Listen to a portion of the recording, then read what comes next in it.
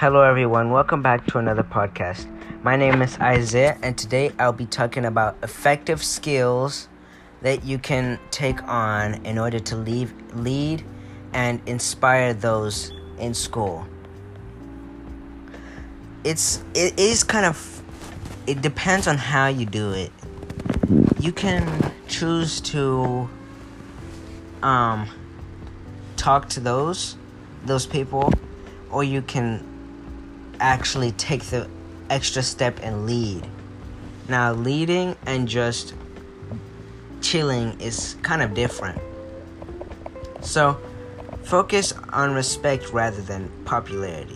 While it can be tempting to make a decision on what you want, I've found it that if you keep you and the other peers that you have at the core of your decision making and are consistent, this will help you make better decisions, especially if you want to communicate your reasoning. Establish clear goals.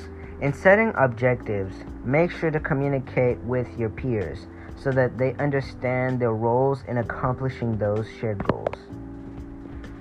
So listen to input from your peers. Avoid assuming your solution is the only solution and intentionally set aside time for interacting with peers and responding to their concerns. Creating a people-first culture shows that you value your peers and value those around you and actually respect those around you. Now, the difference between putting yourself and others before you shows respect towards them, and also they will show respect towards you. So it's kind of an equal circumstance. Another one of my points I would like to share with you is lead by example. Model the traits that you would like to see your peers and friends display.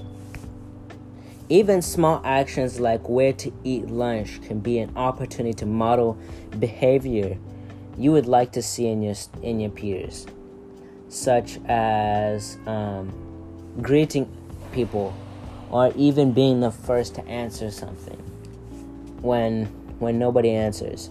Like, you could have like a quiet class, like there's crickets in the room, but when a teacher asks a question, but if you answer that one question, I can guarantee you'll inspire others to answer questions as well. Because one of the things with peers in school is that they don't want to answer things. They don't want to answer these questions because they might get something wrong. Now, that you don't want to be ashamed of, because first of all, it's always all right to be wrong. That's why you learn new things, and that's why you go to school or even working. There's the possibility of not learning anything is quite rare. You always learn something new, even if it's something small. So what I'm trying to say is that lead example in your classroom, like as I was saying, by being the first to answer the question. Because when you answer that question, you could spark your other peers to start answering more questions as well, because they see you answering questions.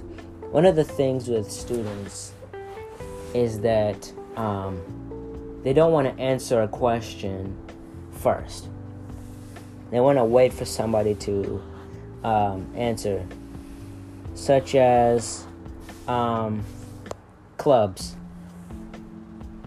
You go to clubs, but sometimes you don't feel comfortable yet because of how people would see you.